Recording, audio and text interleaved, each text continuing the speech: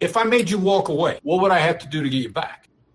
Just show me you're serious. That's all. I mean, I was there for a reason. And so unless it's a favor to somebody, hey, I'm doing this for Chris. He's a good guy, so I'm going to sit and listen to you, then you probably just get one chance. But if it's, look, this is something that's important. This is something that's interesting. This is something that I need to do. And, we can't come to an agreement. Just be honest and just show me, get down to details. Don't talk in generalities. To me, I mean, maybe it's just me. I hate when people talk in generalities. Everybody this or nobody that, or, the government this or this nefarious organization that.